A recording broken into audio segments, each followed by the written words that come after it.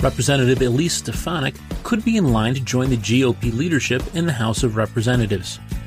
The Syracuse Fire Department has its first black female lieutenant, and large outdoor venues will soon be able to welcome more fans, as long as they're vaccinated. This is your Syracuse.com flash briefing for Thursday, May 6th, 2021. I'm George Owens. U.S. Representative Elise Stefanik is working behind the scenes to secure enough votes to take Representative Liz Cheney's position in the House Republican leadership, according to multiple reports.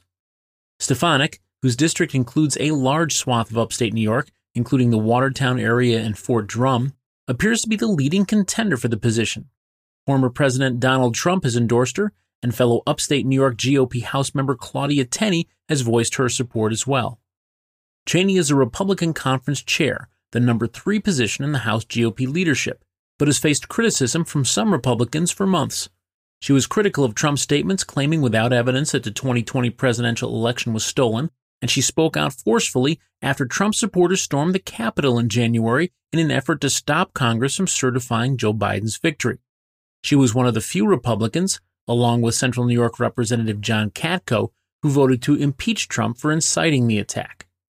Stefanik rose to national prominence during Trump's first impeachment trial as one of the president's most vocal defenders. She has continued to embrace him and was among the Republicans who objected to certifying Biden's win even after the events of January 6th. Tamika Bennett was promoted to lieutenant in the Syracuse Fire Department this week, making her the first black woman to ever hold that post. Barnett, who has been with the department for 10 years, said, quote, "I think with being the first anything, I know there's a responsibility that comes with it. I'm looking forward to the challenge," unquote.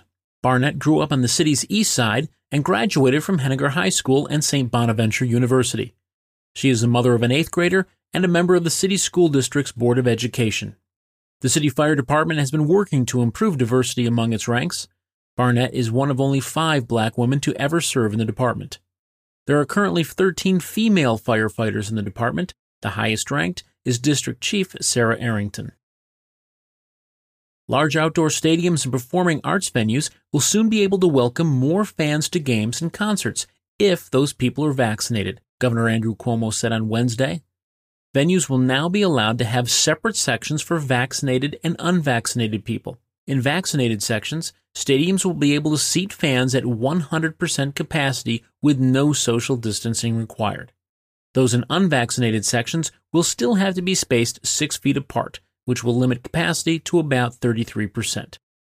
Fans in both the vaccinated and unvaccinated sections will still have to wear masks.